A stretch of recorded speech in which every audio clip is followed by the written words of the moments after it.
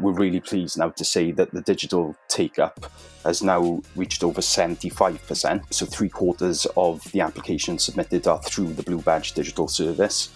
The citizen satisfaction rate is now up over 73%, which is fantastic. Local authority satisfaction as well is 78% at the moment, and that's the best we've ever seen.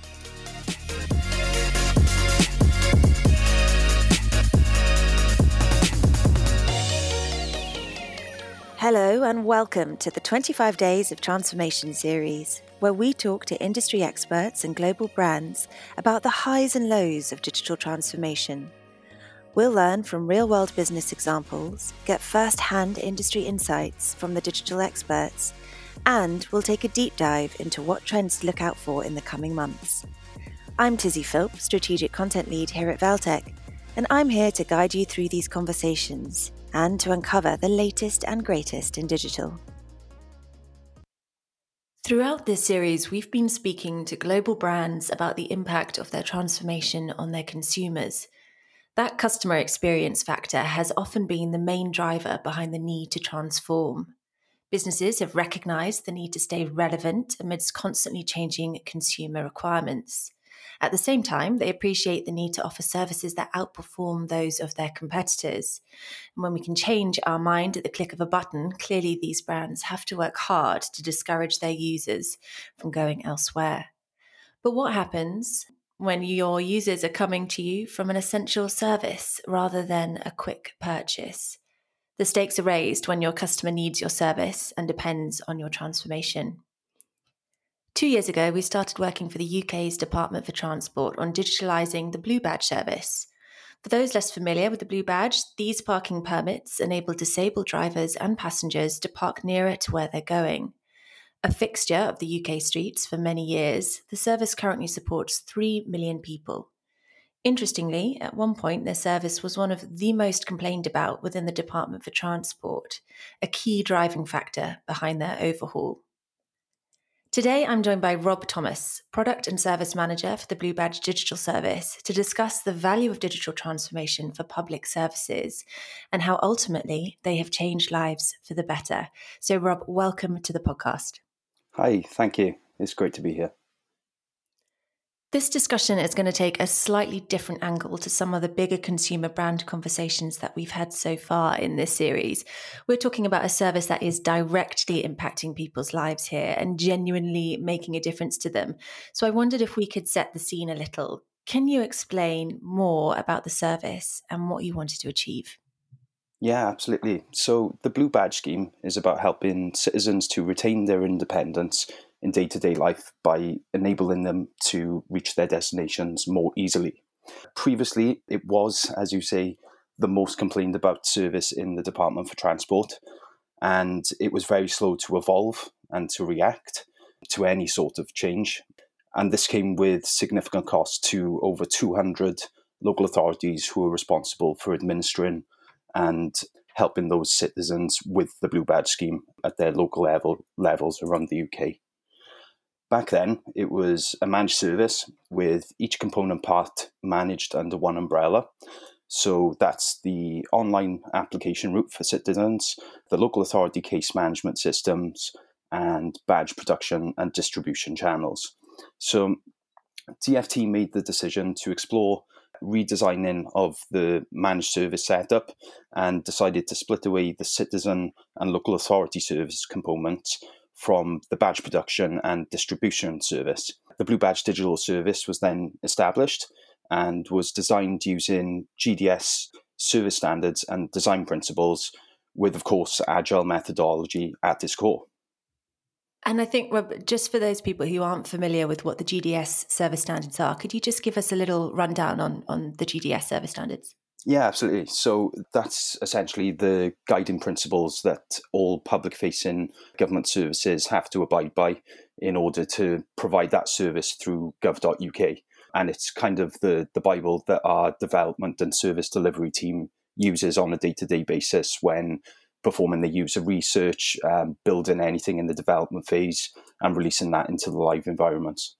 Perfect, thank you. Clearly, with a government service, you are interacting with citizens, you're working with third parties, you're working with so many different groups to integrate the service and to deliver something that works for everyone. So, user research is going to be a massive part of that. Let's talk about your investment in user research, something lots of organizations will mention in passing. But for you, this is clearly crucial to delivering a service that completely meets the complex needs of your users. Yeah, absolutely. So the service ultimately serves the citizen applicants who need a straightforward route to apply for a badge that's not overly onerous. There's the local authorities administering the scheme at the local level around the UK, who then need a robust and concise set of information presented to them in order for them to take those applications and make a decision through them administering the Blue Badge scheme. And then finally, there's local authority enforcement teams who ensure that both the badge misuse and fraudulent behaviours are caught and dealt with appropriately. So that then maintains the service and scheme's integrity for those that genuinely need it. We've known since day one that in order to meet the challenging and sometimes conflicting needs of our users, high quality user research would be key to achieving this. So, from the time when the service was first being redesigned back in 2017, 2018, with its discovery and alpha phases, through to the current day, where we've now moved to a beta phase continuous improvement commercial model, we maintain and emphasize the need and commitment for qualitative and quantitative user research. The way we do this is by constantly seeking the feedback from citizens, the local authority teams that we use, and we use a wide range of methods to do this. So we have the regular surveys and feedback questionnaires that are sent out on daily, weekly, monthly basis. We go to meet the users in person and see how they interact and use our service, and then bring those learnings back to our team to make any enhancements or new design features. Then we also have a service desk in place for local authorities and for their case management service providers. And this is where they can raise new feature requests or requests to enhance current features that we have in the service. And as standard, we continually iterate and improve the service based on all the methods and insights that they provide to us. So it's definitely not delivering something and stepping away. This is a long-term Exactly. thing. Yeah. Again, I'm keen to highlight the distinction here between private sector, the large corporates, and public sector or government programs when it comes to organizational change on this scale. I think you're the first government organization that we're speaking to as part of this series. These kind of projects require you to align with people from across multiple departments and third parties, like I mentioned before. How do you go about joining up government or joining up systems in that state? Well, when we first started to collaborate with Altec in establishing the Blue Badge digital service, our eyes were really open to some of the tools and techniques that are out there and that were available to us. So, to mention a few, then, we've got Slack and MailChimp, which are some of the communication and collaboration tools that we use. These allow us to communicate with the users via two-way communication channels and provides a means for 206 local authority teams, their enforcement teams, the multiple case management providers, as well as the DFT policy team and the Four Nations devolved government teams, to establish working relationships and communicate with each other for the first time. Sometimes they've not been in touch with some of their counterparts in different nations or different local authorities. So that's been highly beneficial. Is that surprising, or is that something that you see a lot across the government, do you think? I think we are one of the first to do something on that scale. I think it's certainly something that's been used before, but on this sort of scale, it really was. It was certainly new to DFT, and I think within central government, it was one of the first times this was done.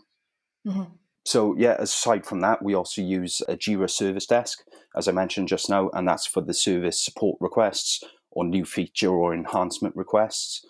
Then there's Google Analytics, which we use for monitoring user behavior, and also then Metabase, which we can extract and analyze data from. And that enables us to report on a huge range of metrics across the varied stakeholder base with the specific information that they are interested in, which we've not had before.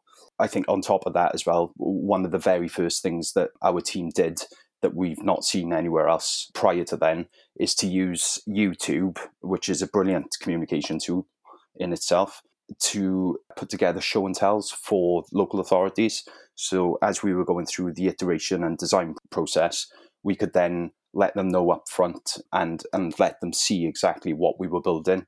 And that was a good way then to gauge their feedback and take any sort of insights that they could provide to us to improve it before we even released the MVP of whatever type of journey that we were working on. Our team actually won first place in the cross-sector digital collaboration at the Digital Leaders 100 Awards last year, which was brilliant, and the recognition that our team really deserved for their hard work. And also last year, we won the Gold Prize and 2 Silver Awards at the UK Digital Experience Awards 2019. So yeah, it's brilliant that they've got the recognition after so much hard work has been put into designing the Blue Badge digital service. Yeah, and huge congratulations on that. I actually remember a period of about 6 months last year where it was just constant news coming from our UK-based marketing team about, another win, another win, another win, another win. And it just proves the quality and the brilliance of this service and the system. This extends a bit, then I want to just extend that former question to being able to join together user research and policy development. Can you talk a little about the challenges and opportunities that you've come across there? Yeah, absolutely. So that's a really good point. So when we were designing the service, we were trying to firstly take the legislation that's in place and then build that into our sort of user journeys in a way that our users could firstly understand and in a way that would draw the information out that's needed for the local authorities. So in addition to that, last year, the FT policy team had introduced new legislation and subsequent policy guidance, and that was for the introduction of hidden disability criteria, and that was introduced in August 2019. We know that the legislation can be quite difficult to understand in the way that it's written, and with our team's vast knowledge and skills and expertise, we could research and build a user journey that meets the legislative requirement, but very importantly, it meets the needs of the citizen users and those local authority users who receive the applications have to make the decision on the citizens' eligibility for a blue badge. So looking to the future then, we do intend to work closely with the policy teams and use our knowledge and experience on the team to assist with the review of the legislation now and really start to help shift the kind of top-down approach to policy setting that we've all been quite used to. And by using the agile methodology and approaches that is the bread and butter of our team to help shape how legislation is actually introduced or how it can be amended for the better of that end user. So in fact, yesterday we actually signed off and agreed with Valtech a review of the guidance to ensure that the hidden disability criteria that was brought in last year is actually meeting the needs of the citizens and the local authorities. So that's quite exciting work that's coming up for our team in collaboration with DFT policy. Yeah, that is really exciting. And before we go on to talk about the future of the service, I just wondered if you could, I'm sure people listening to this podcast will be interested in what the citizens' feedback has been to the changes to this service. And I wondered whether you had any snippets of feedback that you could provide just to highlight how it's worked from their perspective. Yeah, absolutely. So, when we first started out and we were designing the service, we were in a previous position before the digital service was put in place where the digital uptake and the completion of online applications was only at 37%. And the processing time of a given application from start to end, where a local authority makes their decision, was at 29 days. And, we're really pleased now to say that the digital take-up has now reached over 75%. So 3/4 of the applications submitted are through the Blue Badge digital service.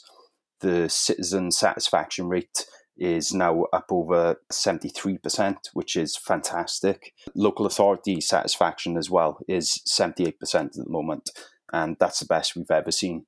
I could keep going with stats. The online completion rate is over 80% now. So 80% of citizens who start an application through our service complete and submit that application to their local authority, which is fantastic.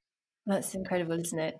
Yeah, and just to say, the processing times in a sort of unprecedented world where we are now in November 2020, where COVID's been in place and affecting all of our lives for the last 10 months, the processing times of applications have still remained below the previous, and they're actually at 24 days now. So it's absolutely incredible what's been achieved with some really challenging circumstances. It really is. And I had written down those stats as well, that in the 4 months into the live delivery, the service achieved a change in digital uptake from 37% to 57% and a reduction in processing time from 29 days to 19 days. Like you said, the team also flagged an initial saving of 4.75 million for the local authorities. So with all of those stats in place, with the early successes that you've seen so far, what's on the roadmap that can continue those early achievements? Well, 2021 is certainly going to be a very exciting year for us once again. As I mentioned yesterday, we signed off on a piece of work with Valtech for reviewing legislation and the way in which the policy guidance is achieving what it's intended to do. Likewise, yesterday, we also agreed on a piece of work which follows a series of innovation workshops that we've been conducting throughout COVID. We've tried to keep the momentum on iterating and improving the service, even though it's one of the most difficult times the country's ever seen before. But I'm pleased to say that in the coming weeks and months now, we'll be doing a discovery within our service, looking at all of the innovation items that could be built into a roadmap for 2021, 2022, and maybe extended further than that. So the benefits that we get out of the way that the service is designed is that now we can, for the first time, integrate with other government services, and we can really reduce the sort of red tape, if you like, that some citizens may feel they're subjected to when they have to provide evidence of certain entitlements that they get, or just evidence from their healthcare professionals. So we're really looking now at where we can extend the Blue Badge digital service and really increase the social value that it can bring, and make the citizen badge holders aware of other government services that either can be integrated and provide us with information that will then save the citizen from having to upload documents, or other services that may be of benefit to them, which they maybe weren't aware of. And in the background, there's lots of technical sort of advances that we're able to implement now, having redesigned the service in the way in which it's designed in its current state. So there's a lot of opportunity, and 2021, 2022 is going to be very exciting for our team. You're clearly very passionate about this project, Rob, and I wondered, maybe to leave this podcast, for you on a personal level, what has working on this project meant to you? What are your key takeaways, do you think, and what legacy do you hope that this project will have left in UK government, but beyond that too? Yeah, absolutely. I couldn't be more engaged and just delighted in the sort of work that I'm able to help our team output. And I think that the way in which our team is set up now, I think it's kind of leading the way, and certainly within our department, but maybe across other government departments as well, to show how by designing the service in such a way that it can respond and change to any sorts of needs as and when required, and the way in which that we can sort of take our technical skills and help to shape a digital service in a way that it fully meets the user needs. I think it's just so exciting to be part of the journey. And like I say, with all of the innovative items that we're considering for the future of the service, I couldn't be more thrilled to be working with the team that I'm working with now. And the work that we do on a daily basis is really fulfilling, and it brings great personal satisfaction to be able to be part of something that's making such a big difference to citizens and to the local authorities. Yeah, and something to be incredibly proud of. I know that we are incredibly proud to have been part of it as well. Rob, thank you so much for joining us. What a great chat. And I'm sure there'll be lots of people who'll be interested to find out more about the DfT Blue Badge project.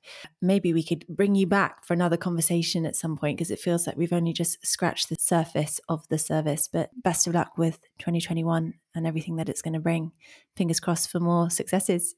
Thank you very much. Yeah, and it would be a pleasure to come back and discuss the sort of journey that we're on in a couple of months' time, and to give a little update to the listeners. Amazing. You're booked. Brilliant. Thank you All very right. much. Speak to you soon. Thanks, Rob. Thank you. Goodbye.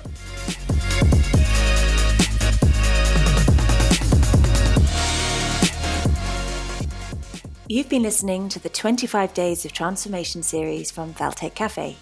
If you enjoyed this podcast, then why not subscribe and keep up to date with all of the episodes in this series and a whole host of insights from the Valtech Cafe back catalogue. And if you'd like more information about what we do or to get in touch, why not visit us at valtech.com to find out the details. Until next time, thanks for listening.